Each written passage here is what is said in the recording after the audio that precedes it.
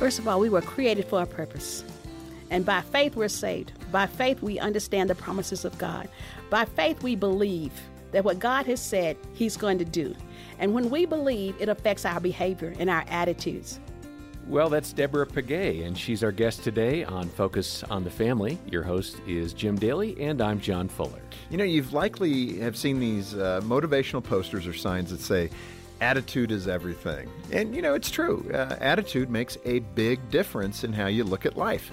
Our attitude affects so much about who we are. It's one reason I think Paul tells us in Philippians 2:14 and 15, do all things without grumbling or questioning. Ouch, that hurts.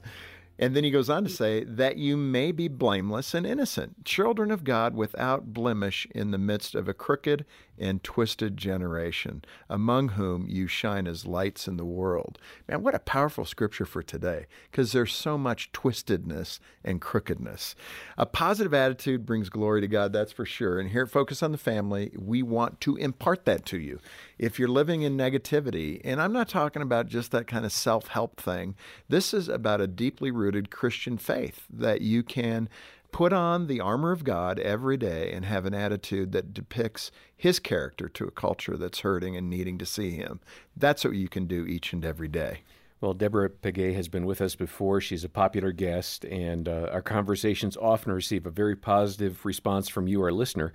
She is a certified behavioral consultant, a Bible teacher, a speaker, and she's written close to 20 books, including this one, Choose Your Attitude, Change Your Life in 30 Days.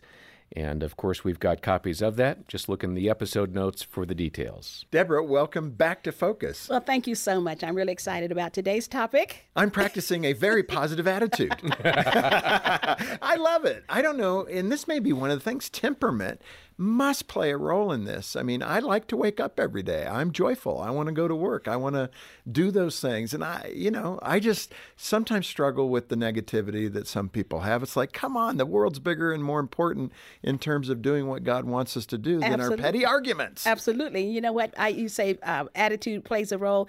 Attitude is everything. I don't really just teach positive thinking as much as biblical thinking. Yeah. Because our attitude comes out of our beliefs. Let me ask you this, because these are all truisms. What is attitude? What is it? It's a mindset. It's how I choose to frame the experiences that happen to me. Okay, that's good. Yeah, so it's a mindset. But I let the Bible determine how I frame my experiences. Yeah. So here's a scripture that you'll probably get tired of me saying, Romans 8:28. I love it. And we know that all things work together for good to those who love God and are called according to His purpose.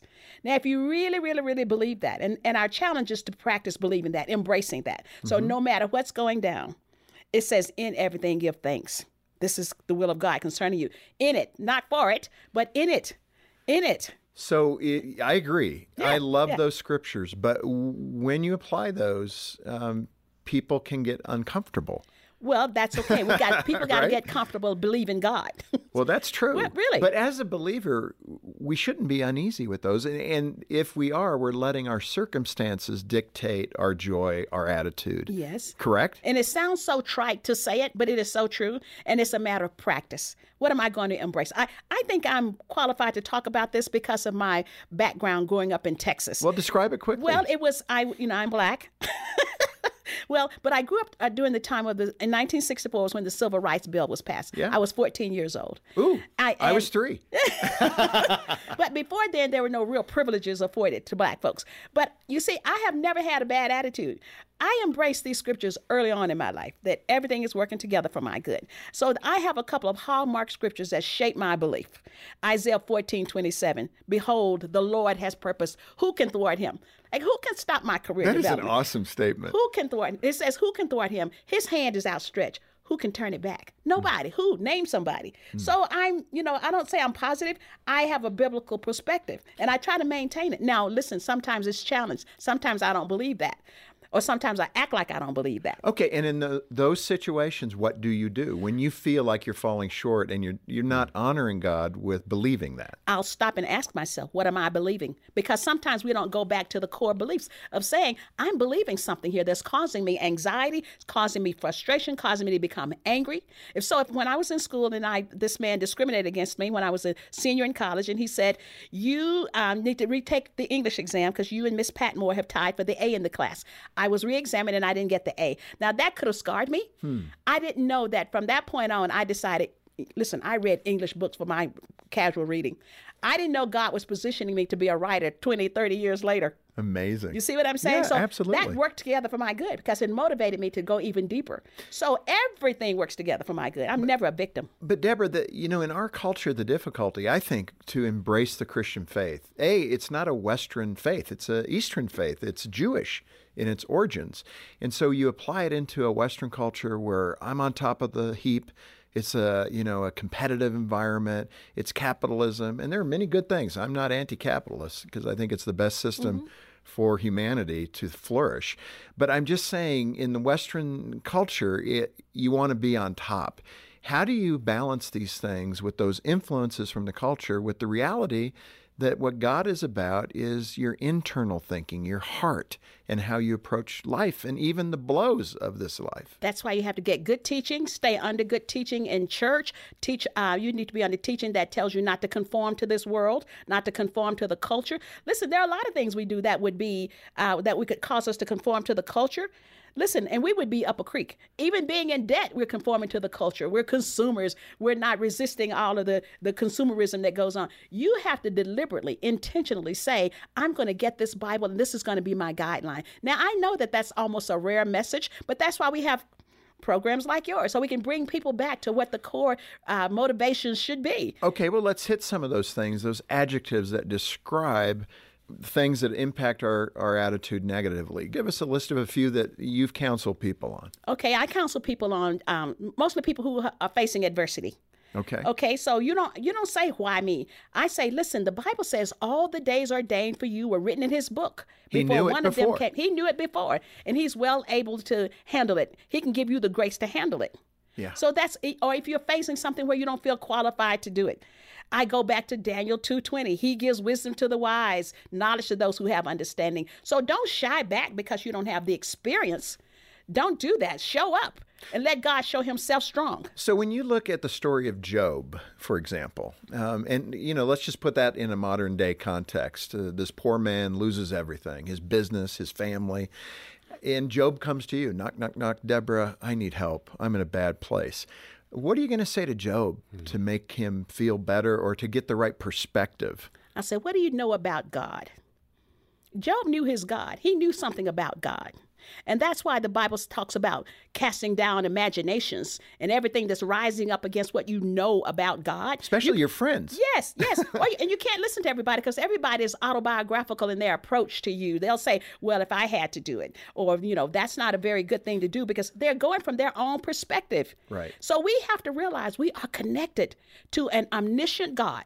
He knows everything and he dwells in you. He is all powerful. I don't have to try to curry favor with certain people so I can get ahead. God knows everybody. He's everybody's father. He's not everybody's Lord, but he's everybody's father. Wow, that is good. You see? So he's connected to everybody. So when you take, again, a biblical perspective, a divine perspective based on the word of God, it's amazing how few people read the Bible these days. But I can tell you, you will be in another whole place with your mindset, with your goals, if you embrace what the Bible has said and don't limit God to your experience, your education. And that's kind of that vertical relationship that so many pastors will teach us about. And now let's move to that horizontal. Why is it important to have friendships that lift this up, that do the right thing? Maybe not the Job friendship, but something better. How should you act as a friend to somebody who's down in the gutter? You don't judge them, first of all. You don't do like, who was the one who said, Elihu, who sat there, that fourth man who came to visit Job. Remember the three friends? Yeah. But there was a fourth person there, and he sat there for 32 chapters, said nothing. And he said, I sat here all this time, and I listened to all these icons of wisdom. He said, but I realized something. Everybody who's old ain't wise, so you got to watch who you listen to. Because they started off doing well. I mean, they came, they sat, they listened. They sat for 7 days and didn't say a word. I could never do that. So... I would struggle too. I would struggle with that, but you know what? They started out well, but after a while they got impatient and tried to blame Job, because we're always trying to rationalize God's behavior. We have to understand that there are some things we will never understand. His thoughts are higher than ours. Yeah. And so, but what do we know about him? That he loves us and that he wants the best for us. We got to embrace that as the truth that shapes our attitude. Yeah.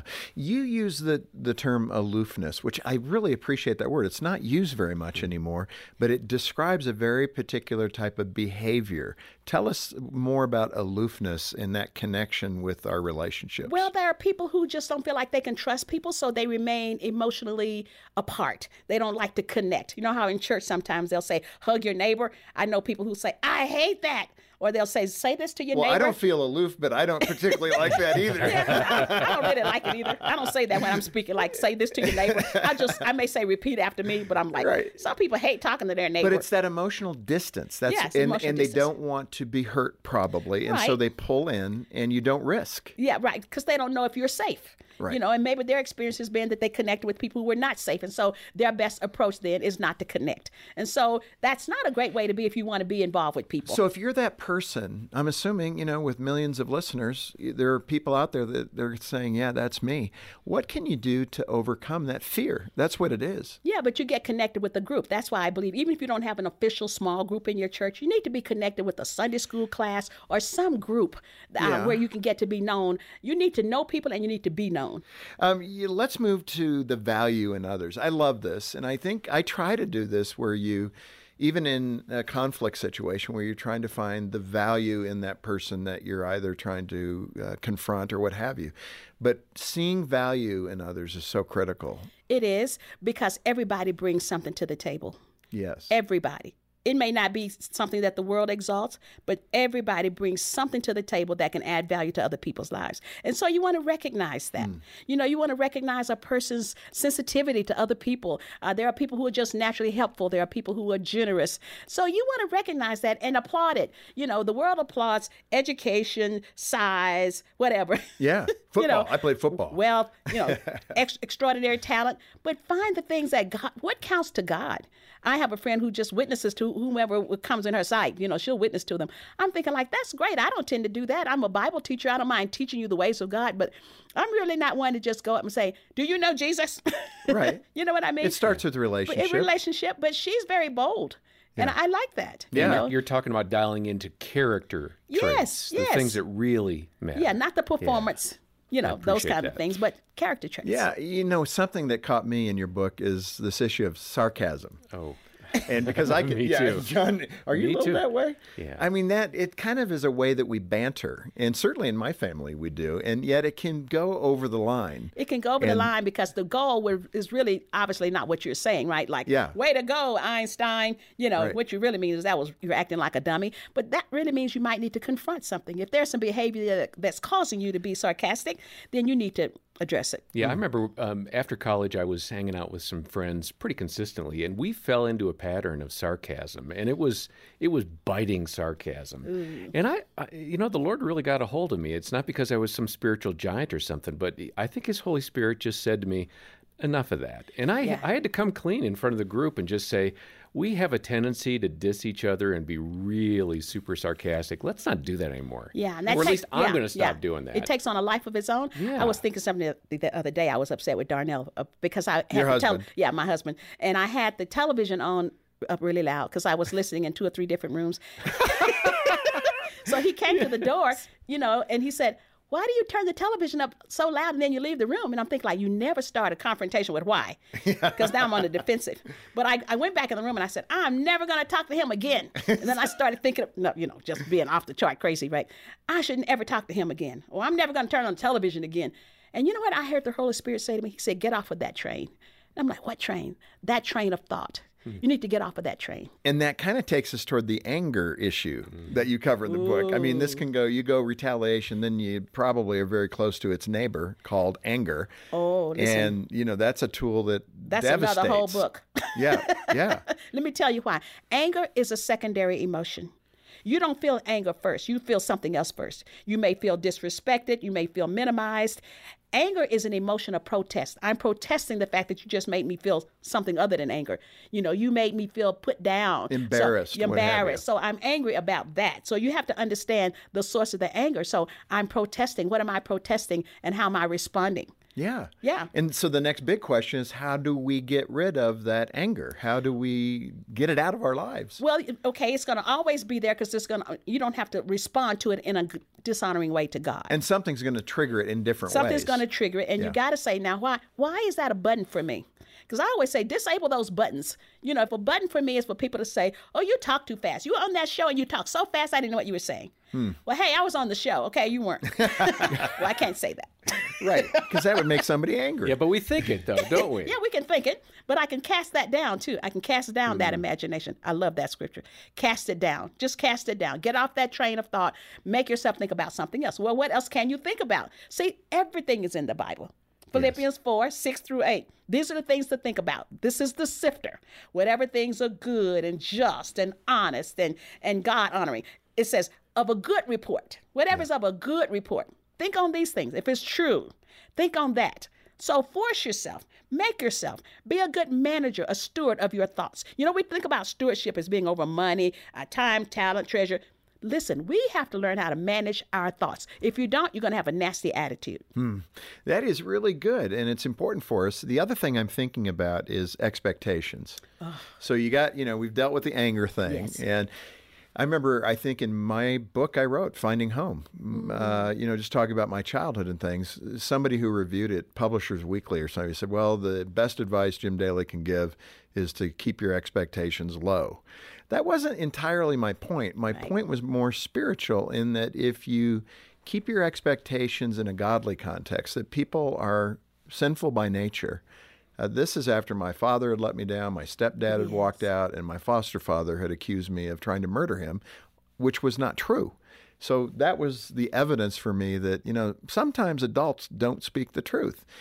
But I wasn't bitter about it, but it created in me this reasonable expectation that people aren't always going to do the right thing. I think it was a great tool for me growing up and realizing what humanity is like. And it helps you to get through that. And yet we don't want to paint everybody with the broad brush to say it's not safe to have any expectations, because I know that wasn't your goal. But you know what? Expectations are real tricky because sometimes we have self-imposed expectations. We have expectations that we haven't even expressed to others. And then we have unreasonable expectations. Right. And so I say, listen, don't get caught in that trap of trying to meet other people's expectations. Because if you do, I'm telling you, you're going to be tired. You're going to run yourself raggedy. And yet, I want to set a standard for people in my family is what I expect. I'll give you an example. When I had one of my birthdays, I must have been 40. We were moving into a new house or whatever, and nobody remembered my birthday except my one brother. He brought his little girl over. She was about 4 or 5, and another couple stopped by. But we were moving and packing, and she said, Auntie Deborah, I feel so sorry for you that only 5 people came to your birthday party. And I'm thinking like, yeah, nobody, I wasn't having a party, but, in her little head, she's used to a big party. And I tried to play it off. I said, oh, no, sweetheart, this isn't a party. I just made punch, but this isn't a party. She said, listen, you have to feel bad because there's not even enough people here to have fun with. So what she's saying, like, don't play this off, It sounds like she's sowing the seed here for a little bit of bitterness is what it sounds like. Yeah, they could have remembered my birthday. They could have done something, but I let them know that I was disappointed that nobody remembered my birthday or acknowledged it. Deborah, probably the most critical aspect of all of this when it comes to attitude and what the scripture has to say about it is in this area of pride and humility. Humility is crucial to a positive attitude. And pride, as the scripture says, always goes before the fall. Yes. And that is really good. I remember a funny example of that. My 2 boys were learning how to ride bicycles, and they were getting pretty good at it. And all of a sudden, the older brother, Trent, started letting go of the handlebar. And I remember saying to him, you know what? Be careful. Pride goes before the fall. And he goes, oh, right, Dad. Bam. And he crashed like instantly. I mean, the timing could not have been, I think it was a God thing. And his little brother, Troy, looked at him and said, see, Dad's right. But it is that kind of thing. I've walked in pride before. Yeah. And then it takes on more adult contours when you get older, and it's in relationships and the whole bit. But speak to that issue of pride and humility as being fundamental to your character. Well, God hates a proud attitude.